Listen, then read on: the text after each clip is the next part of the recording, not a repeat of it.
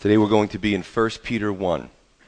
Now, in chapter 1, or the first 12 verses, we saw that, and I didn't want to rush through it, and I really wanted to divide the chapter in half, and I'll explain to you why. We saw our strong foundation and encouragement regarding our faith. We know that we're strangers and pilgrims in this world, and with that perspective, we live and we love, and we know that Jesus Christ is our living hope. We have a living hope. We don't hope as the world hopes, but we hope with something, with a foundation. There's something behind that. It's backed by something. With that understanding, what do? How do we live in light of these facts? Well, Peter continues in verse 13, and he says, therefore. That's a connecting verse. So we start with the foundation, therefore, this is how we live. And today we'll be looking at living lives of holiness, reverence, and dependence. So starting with verse 13, 1 Peter 1:13, he says, therefore, gird up the loins of your mind, be sober, and rest your hope fully upon the grace that is to be brought to you at the revelation of Jesus Christ. As obedient children, not conforming yourselves to the former lusts, as in your ignorance, but as he who called you is holy, you also be holy in all your conduct. Because it is written, be holy, for I am holy. So let's start with holiness. There's a lot of misconceptions about holiness, and even among Christians that maybe if they haven't been saved that long or don't have a great grasp of the Bible, they look at that word holiness and say automatically, that's not me, right? We have a picture in our mind. Sometimes the picture is cloistered, right? A cloistered group of religious men or women away from society. Maybe we think that, and you've seen this over the years, certain groups would, if they felt that their flesh was rising up, they would literally whip themselves to try to tame their flesh, to try to beat the flesh out of them. It doesn't work like that. Not necessarily a vow of poverty, not necessarily a vow of silence, which would be very hard for me, so I'm not going to go there. But holiness is being consecrated. You didn't have to laugh that loud about that. It means to be set apart, and we'll come back to that. In other words, holiness, we start to look, we were set apart from the world. We start to be set apart from our fleshly nature. We want to please God. So over time, we look more like Jesus than we do the world. We look more like Jesus than the flesh and the sins of our old life. So we'll come back to that. Verse 1, or the first part, he says, gird up the loins of your mind. Now, that was a cultural, a lot of things, if you go read the scripture, you go back into the history books and see what it says, it makes more sense, the cultural aspects. So in those days, and even today in the Middle Eastern communities, in the hot climates, the men would wear robes, right? Like we wear pants or shorts. Well, they would wear robes. And their robes would be a hindrance because they'd be below the knees. So if they had to run or they had to prepare themselves or work, what they would do is they'd gird up their loins. And what it meant was to pick the robe up and pick it up really above the knee and then tie it with some type of belt or sash or something like that. So gird up the loins. But he says gird up the loins of your mind. This is a mental and spiritual preparedness. Now, for what? Well, we need to be prepared mentally and spiritually, and we hope that the spiritual aspect really spills over into the mental aspect, so we have the right head on our shoulders. I mean, there could be a catastrophe waiting around the corner, or some type of trial, or maybe a service. Maybe the Lord is calling some of you here to higher service, so be prepared, right? Prepare your mind for what God has for you. And if we don't feed our mind, and we're not getting our spiritual exercise, then oftentimes we're not prepared for when something happens. The second part of this is be sober. Not necessarily when we think about alcohol, but be sober-minded, right? This is a mindset. It's a frame of mind. Be vigilant. Be watchful.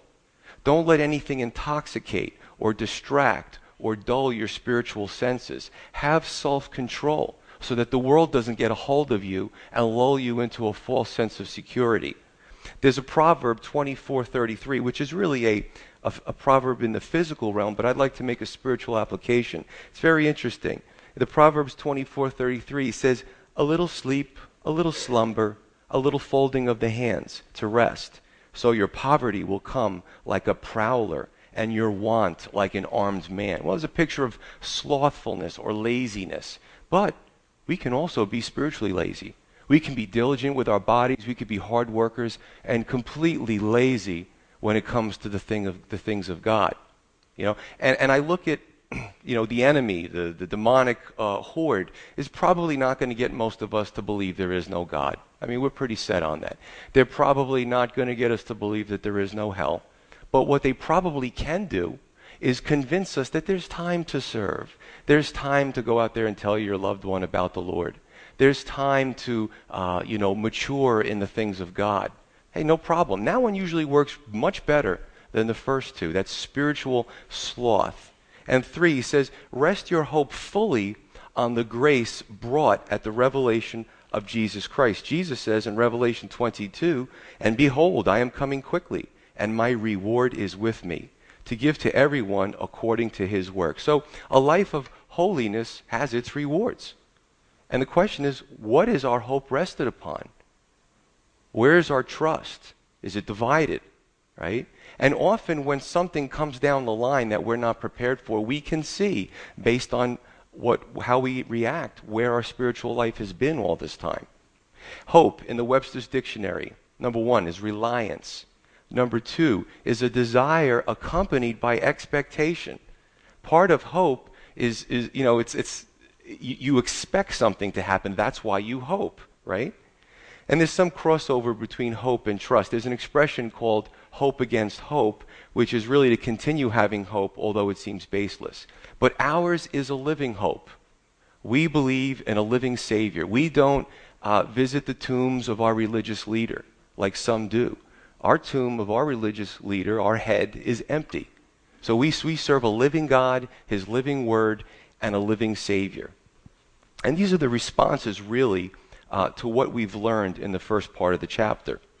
So verse 14, he says, as obedient children, not conforming yourselves to the former lusts, as in your ignorance. This is also a part of holiness. Number 1, obedience to God and nonconformism to the world. And there's safety in that. God wrote the book. There was a commercial that says, we wrote the book. Well, when it comes to the human experience, the human body, the human, pilgrimage, God wrote the book. It's called the Bible, right? And what's funny is those that are rebellious are all conformists. Now, if anybody here doesn't know the Lord and you take offense to that, because your primary objective as somebody who's in rebellion, a rebel, is to not be a conformist. I'll never conform. But what they really are non-conforming conformists. Why? Because they're all conforming to what I want to do. See, I'm going to take off the shackles of God's word. I'm not going to obey the law. I'm not going to wear my seatbelt. I'm not going to do anything that anybody tells me to do. I'm going to do whatever I want. What you're saying is, put the shackles on because you're going to prison. You're a prisoner to your own slavery of desires. I look at the 60s. 60s was, some of you have lived through the 60s. I wasn't but a few years old. But the 60s was a time of free love, right? Cast off all restraint, all morality, free drugs, man. Pass the pipe. Everybody's taking a toke, right? That's what a lot of the 60s was about. But what is the dark side of the 60s? And I'm sure you know many of these things, right? The dark side of free love, free sex, free drugs, do whatever you want, right? Here's the dark side. Venereal diseases, a spike in abortions, addiction clinics popping up everywhere. There's guys who are 60 now who are just fried from all the drugs that they did. ODs left and right. ODs of some famous people out in Hollywood, right? Unwanted babies, broken relationships, divorce. That's the dark side of the 60s, right? And some of us have been, unfortunately, as children, a product of receiving the dark side of what our parents handed us.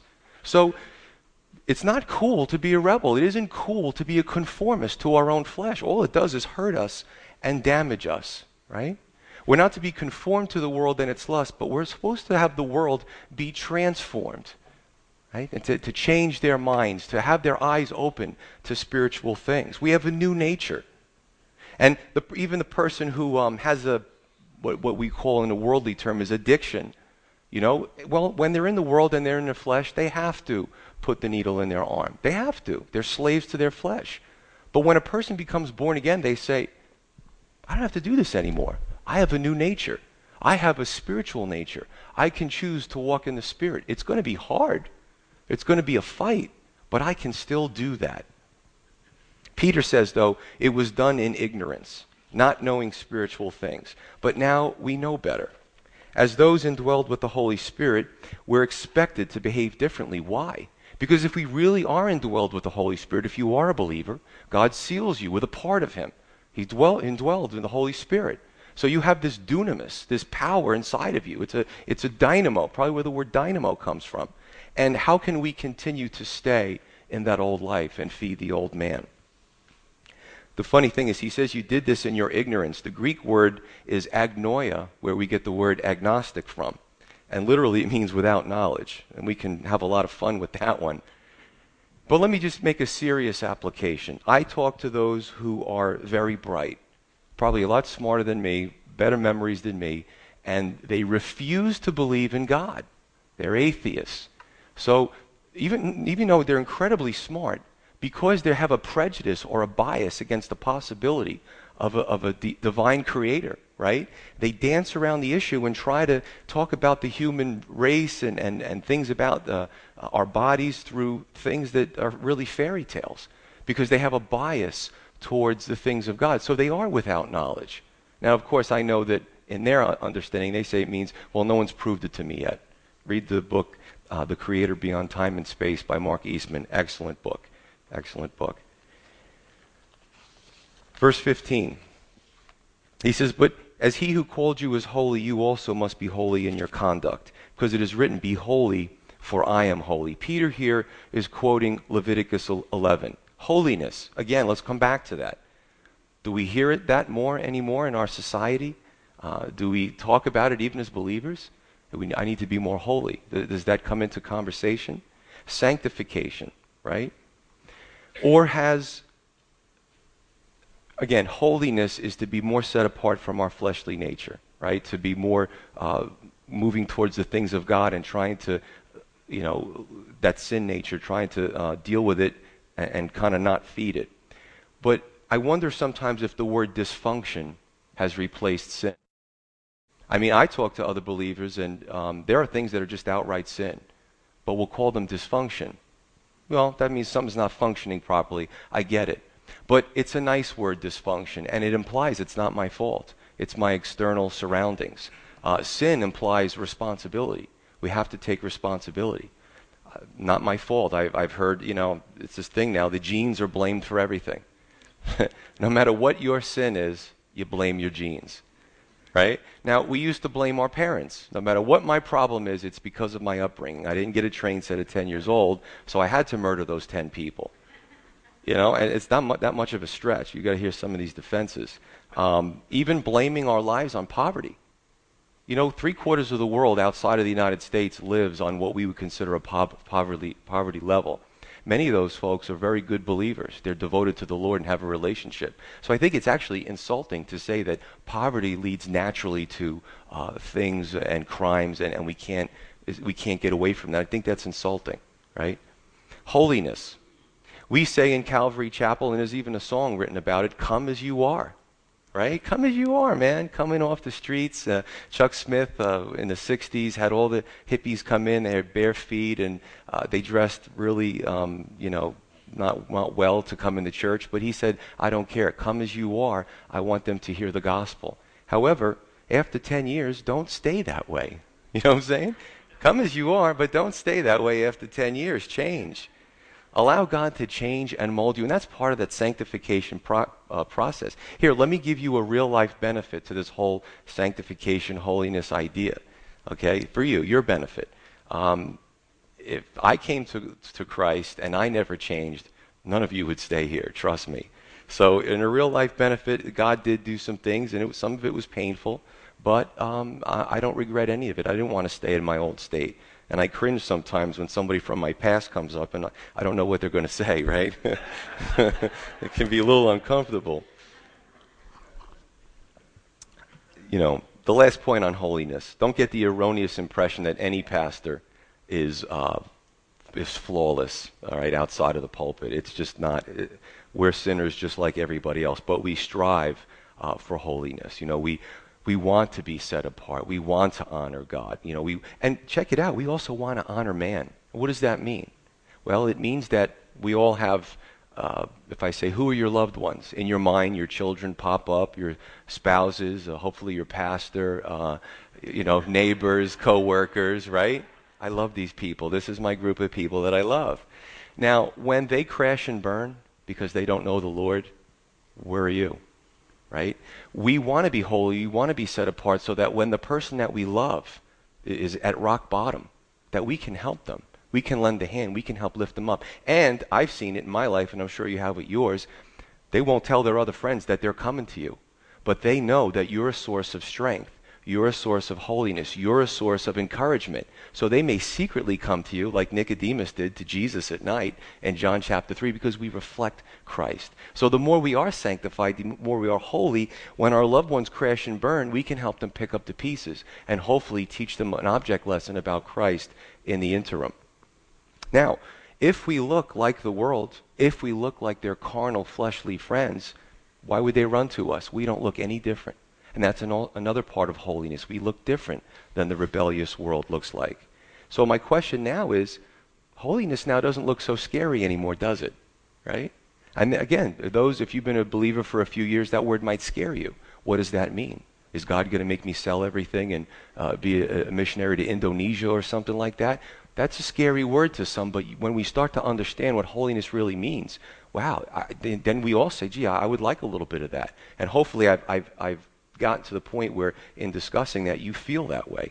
So the second result of a born-again believer's life, we'll move on, is reverence as a result of redemption. Verse 17.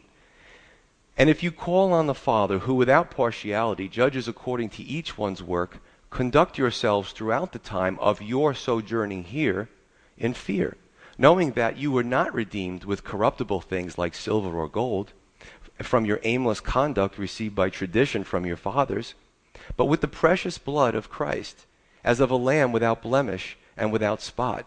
He indeed was foreordained before the foundation of the world, but was manifest in these last times for you, who through him believe in God, who raised him from the dead, and gave him glory, so that your faith and hope are in God. So last week, none of the equipment worked, and this week my voice isn't working so well, so bear with me.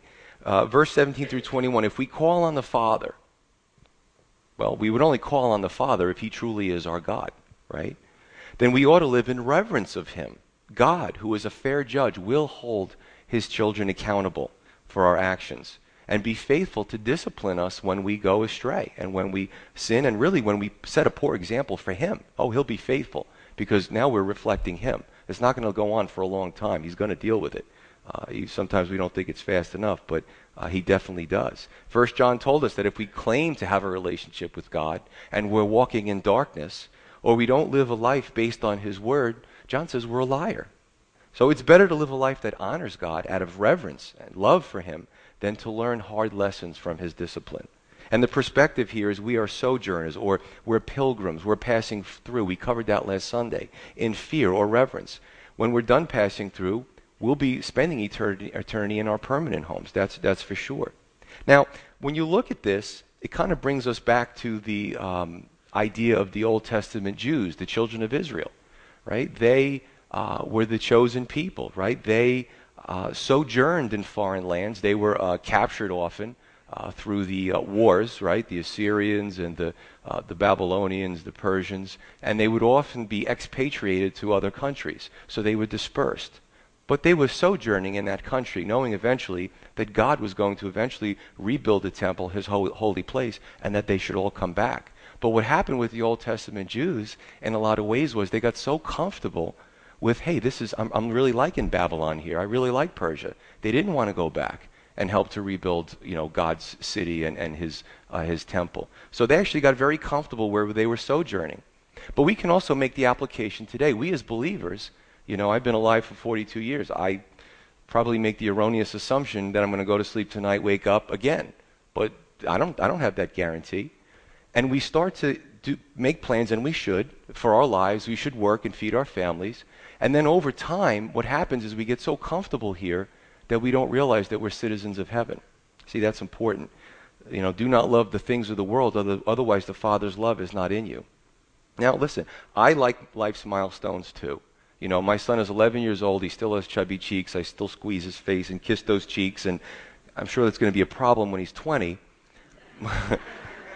But the point is that, I'm looking forward to him to get married. I'm really looking forward to him to preach the Word or, to learn the Bible and teach it. That would be awesome for me. But heck, if the Lord comes back tomorrow, hey, I'm cool with His plan. You see, when we don't understand God and we don't have a relationship with God up there in the balcony, pay attention, okay? When we don't have a relationship with God, what we think is that God is out there to spoil our fun. We think He's the cosmic killjoy. We think He's out there to give us a hard time and ruin our lives and take every bit of fun that we have away from us. And I got to tell you, as an immature believer, I might have believed that in some respects too. However, over time, I would never have it any other way. Because when He does make us holy and sanctify us and mature us, it is a blessing to us. Let me tell you something. It's a blessing to be there for somebody else who's completely despondent, and help to just listen to them and just lift them up in their time of need, or go into the homeless shelter and they look at a clean pair of socks like it was gold bullion. Some actually will take a clean pair of socks and stuff it in their pocket and go, "Can I have a pair of socks?" You know what I'm saying? But that is a feeling like no other. Because God designed us to be other-centered. God designed us to reflect Jesus Christ as our Lord and Savior. So the point is, how we feel about God and what we think about God will have a major impact on our behavior. And this goes back to that reverence. Many don't revere Him and have no worries while engaging in sin, right? Verse 18. Knowing that you were not redeemed with corruptible things like silver or gold, from your aimless conduct received by tradition from your fathers, but with the precious blood of Christ. Back then, understand this, to be redeemed in those days, and this is something that we can't understand in our generation in the United States, except maybe in history book. But in the Roman Empire, it just was economic. No matter who they conquered, they would take the strong men and they would enslave them. Even in the time of Israel, it was more of like an indentured servitude. If you owed another family money that you couldn't pay back, you would sell yourself for a time into slavery or servanthood until you paid back that debt. Now, many times, the debt was so high that you couldn't get yourself out of that servanthood. So what happened was, somebody would have to come along, usually a near kin, and we see this in the book of Ruth, right? And pay silver or gold to get you out of that debt and redeem you to freedom. Now, of course, he's talking about spiritual things. Basically, we are born with a sin nature that enslaves us. And there are some that fancy if I do good works over bad works, or different things for God to accept them. But the only way to get out of that is not with gold and silver, but by the precious blood of Jesus Christ. Verse 18. Now this is an interesting verse because he says, from your aimless conduct received by tradition from your fathers. A better or a clearer translation would be, redeemed from our futile lifestyles going nowhere, passed down from our ancestors. So there are many in the world that they look at what their parents did, or their community, or their family, or their friends. Hey, they've always done that. That's what I'm going to do. Maybe tradition. A lot of religions have tradition, and they think that's what's going to get them in a right standing with God. But it's not true. You see, that's man's way to heaven. That's what Babel did, the Tower of Babel. They didn't want to go through God's way to get to Him, but they wanted to attain heaven by building. And you should see, there's still some of these ziggurats in the desert. It's amazing, these structures they built thousands of years ago that just keep winding higher and higher. The architecture was impressive, but they weren't going to get to heaven, and God destroyed their building project. So the only way we can attain the spiritual is not by way of the natural. You see, for us to get to heaven, for us to get to God, there's a great chasm. There's a great gulf that we can't cross. The only way we can cross that is with the cross of Christ. Okay, it's the only way. And I have to say this, that I look at this from the aimless way of life from your passed down by your forefathers. I lived, on the other side of the fence. I've mentioned this many times. I grew up and whatever. I mean, it was my own sin, but I lived a life not knowing God. And when I became a born-again believer, I started to kind of shed some of my old ways. But because I wasn't following the tradition of my family, you're Italian, you've the Italian families, you got the whole rolling the eyes thing. But the point is that, you have to do it this way, and this is the way we've always done it. Yeah, but you didn't care when I was doing nutty things, almost killing myself half the time, but I become born-again Christian, and you have a problem with that. You see, it's a spiritual issue. The aimless conduct of the tradition of my forefathers did nothing for me. It was only until I became born again that I had that entrance into eternal life. And it's cool because a lot of my family now has understood and they are saved. But verse 20, we see this plan of Christ going to the cross. He says, foreordained before the foundation of the world. God knew that man was going to rebel. God knew that man was going to sin. It didn't shock him. He didn't have a meeting with his leadership and say, man, there's something coming down the pike that we weren't prepared for. Before the foundation of the world, in God's foreknowledge, he ordained his son to go to the cross to die for our sins. Now, we might ask the question, if God knew that we were going to do this, why did he even make us? Or why did he wipe us out? And the answer is because God loves you. Every single person here, individually, God loves you.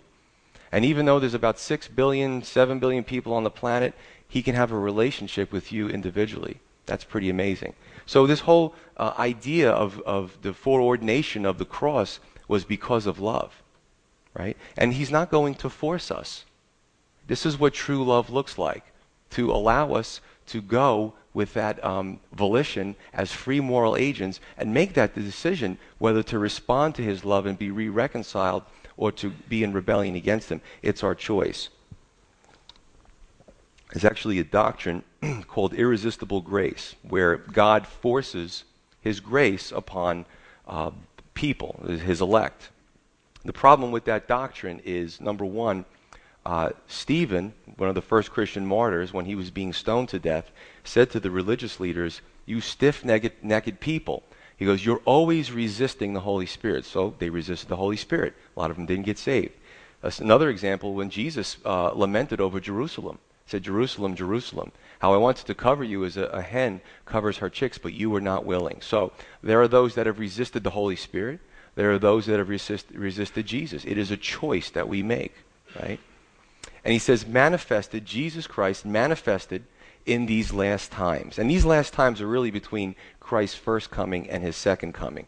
So manifested meaning revealed, understood in these last days. As a matter of fact, Hebrews 1:2 says that in diverse times and times past, God spoke to the forefathers through the prophets. But in these last days, he speaks to us through his Son. His Son, Jesus Christ, the Logos. That's why he is the Word of God. Okay? So it's important to understand there. And verse 21, thanks to Christ's sacrifice and our reception of it, our faith and hope can now be in God. Well, what does that mean? Your faith and hope is in God. Wasn't it always? No. If we didn't know the Lord beforehand and we didn't have a relationship with him, your faith and hope could be in yourself. It could be in the world. It could be in your bank account.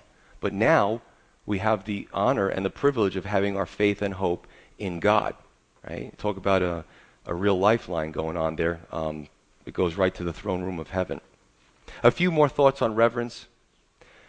I've noticed this, and I've heard different Christian leaders talk about the cycles of generations. We've seen this in the children of Israel, and sometimes we've even seen it in America. Our grandparents and great-grandparents struggled through the Great Depression and World War I, World War II, and in their desire to give us a better life, maybe they spoiled us a little bit, maybe we spoiled our kids a little bit.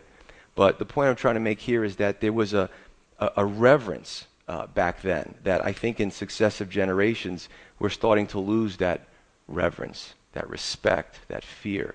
How many people here would raise their hand and say, yeah, flippantly, if I stood before God right now, I wouldn't have a problem with that.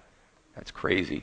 I actually heard that this week, but it's pretty rough, and it's just the foolishness. It's an ignorance. There are those that used to say God is the man upstairs, and you may say it's innocent. He's the man upstairs, but he's not the man upstairs. He is a living God, creator of everything that we see. And there are even some that, to try to win the youth, they'll use words from the pulpit that are maybe with sexual innuendo because they think that that's the way to win the youth. I've heard pastors from the pulpit say friggin' like multiple times, and I'm only saying that to give you an example. It's this idea now to win the youth, to win the younger generation. Well, I got to tell you something. If you want to win the youth by reducing God down to my level, I'm not for it. I'm not into it. No way. To make it more palatable. Let me just ask the youth a question. For those of you who are in your teens and in your early 20s, can you raise your hand? Raise your hand. Cool. Brave people. I have a question for you. Would you prefer for me, to help you to understand the things of God? Would you prefer that I dress like you, try to talk like you, probably make a fool of myself at 42, to say crude words so you can say, hey man, that guy's cool? Or youth, would you prefer that I just told you the truth? Do you want to hear the truth, or do you want to see me come up here and pretend that I'm your age? Just call it out. I didn't pay them beforehand. I just want you to know that. And when I do stuff like that, I always run a risk, but it turned out pretty good. Thank you. So that's a word there. And it's really cool because I kind of put the message together, and then I remembered that the Rock Christian Fellowship was coming up here. And these guys are just excited. They just want to, they're a bunch of young guys, and they're sold out for the Lord. They carry their Bibles. They're not embarrassed by being holy and going in there. And let me just tell you one quick story that I heard that I know these guys are so humble that they won't tell. They went into gang territory, and the leaders of the gang stood up on a hill. These guys are pretty sharp, and they were watching in a remote location what the Christians were doing with their people. And the leaders were up on the hill, and they watched the interaction. They purposely sent some young ladies, very attractive young ladies, into the mix of the guys to see what their reaction would be. Well, after about an hour or so, the gang leaders came down off the hill and said, you're the real deal. We want to hear about Jesus. They purposely put those women in there to flirt with them and be bait, and these guys didn't take the bait. That's holiness. And that is what attracted the gang leaders. He's like, you guys are the real deal. Now we're ready to put our guards down and hear about who Jesus Christ is. So now holiness, it's getting better and better. If you didn't know what holiness is coming into this church today, now you're really sold on this concept. It's a great thing. So the third point here is dependence on the Lord and interdependence among brethren. It's really the last section that we have here. So the dependence, we depend on the Lord. He is our head. And the interdependence among each other, we are the body of Christ. We work together as the body. So you see a vertical and a horizontal relationship there. Verse 22. Since you have purified your souls in obeying the truth through the Spirit in sincere love of the brethren, love one another fervently with a pure heart, having been born again, not of corruptible seed, but incorruptible, through the word of God which lives and abides forever, because, he quotes Isaiah 40 here, all flesh is as grass, and the glory of man as the flower of the grass.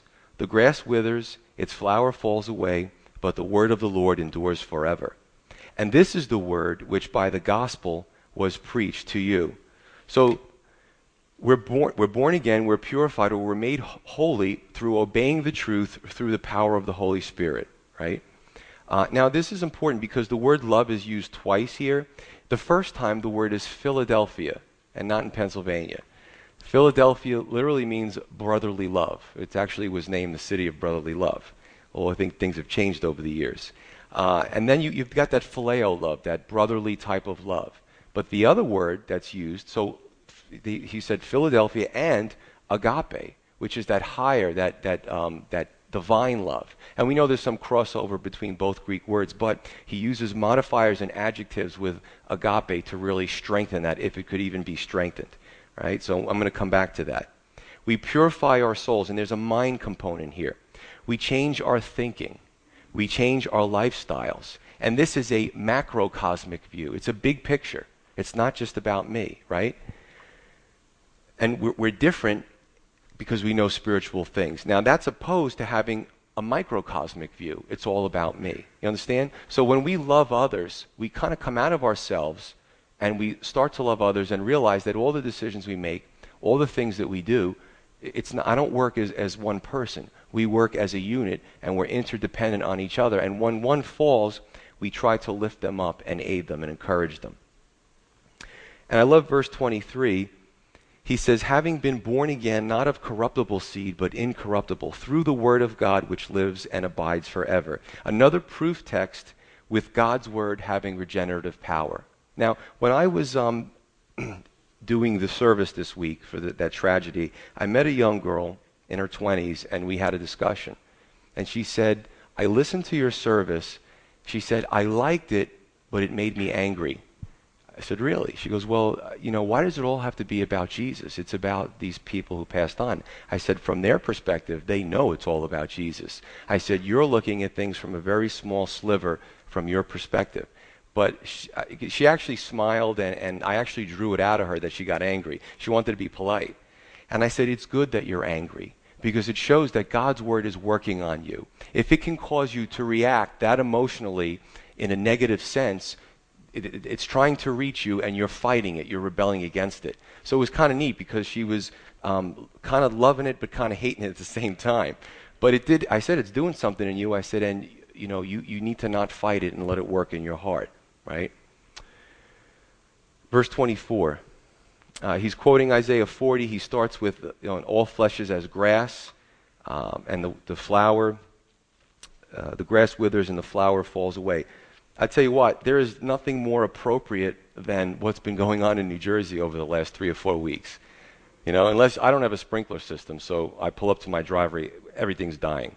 I mean, the grass is all yellow and it looks terrible. The only thing that's surviving are the weeds, But, the flower garden, the vegetable garden, everything's just kind of dried out. It's not juicy. My poor wife is out there hours trying to hose everything down to keep it going. But, man, without the rain, everything just starts to wither and fade away.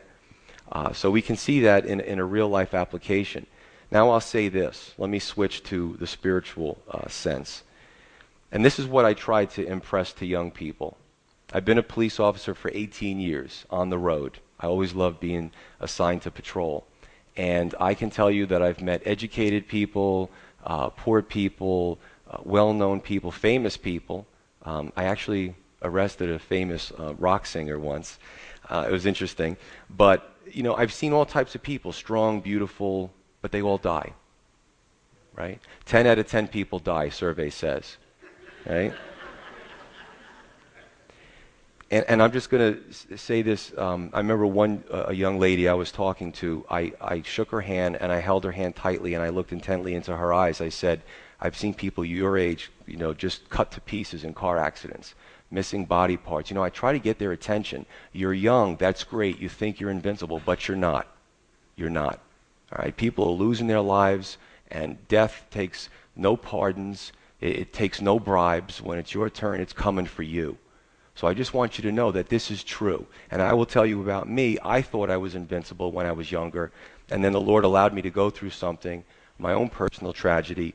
And he didn't let me out of it until he made sure I understood, as if he was shaking my hand and looking me into my eyes and saying, you are frail and brittle and you are weak. You need to understand that. And once you understand that and you rely on me, we're going to start going up again. And I've never forgotten that. Right? I don't care what you think about your abilities, your education level, whatever it is, you are weak. Those two young women, 25 and 28, who'd have thought? And it's just, it does something to me inside, because I've seen it firsthand, and I almost would like it if I could download what's in my head and do it to somebody else, kind of like that Vulcan trick in Star Wars, Star Trek. And just let them see what I've seen over the last 18 years. So this is serious business. There's the perishable. We live in the perishable world. And then there's the eternal. And you can be a part of that. I'm throwing you a lifeline. But you need to take a hold of that lifeline. Okay? verse 25. First part. And they cut it up into two parts, and then we're going to finish. This is our last verse. But there's always hope. The word of the Lord endures forever. Back to the eternal. What world do you want to put your trust into? Don't put all your eggs into this basket. It's a mistake. So the question is, now what? Peter, in the first part of the chapter, he told us about our faith. In the second part, he told us how we should live. We should strive for holiness, reverence, dependence, and loving one another. If you take 1 Peter, which we did, or we're doing 1 John and James, which we did, and go through that and talk about that tragedy that I spoke about before the service started, let's look at some of these scriptures. In James 2, James said, if you see a brother or sister destitute and naked and hungry, and you say, be warm and filled, and I'm paraphrasing, but not by me, I'm too busy, your faith without works is dead. In James 4:17, he says, to him who knows to do good, has the means, and does not do it, to him it is sin. It is the sin of omission. How do you look at somebody struggling and really suffering and not offer something, or at least your time? 1 John 3 says, whoever has this world's goods and sees a brother in need and shuts up his heart from him, how does the love of God abide in him?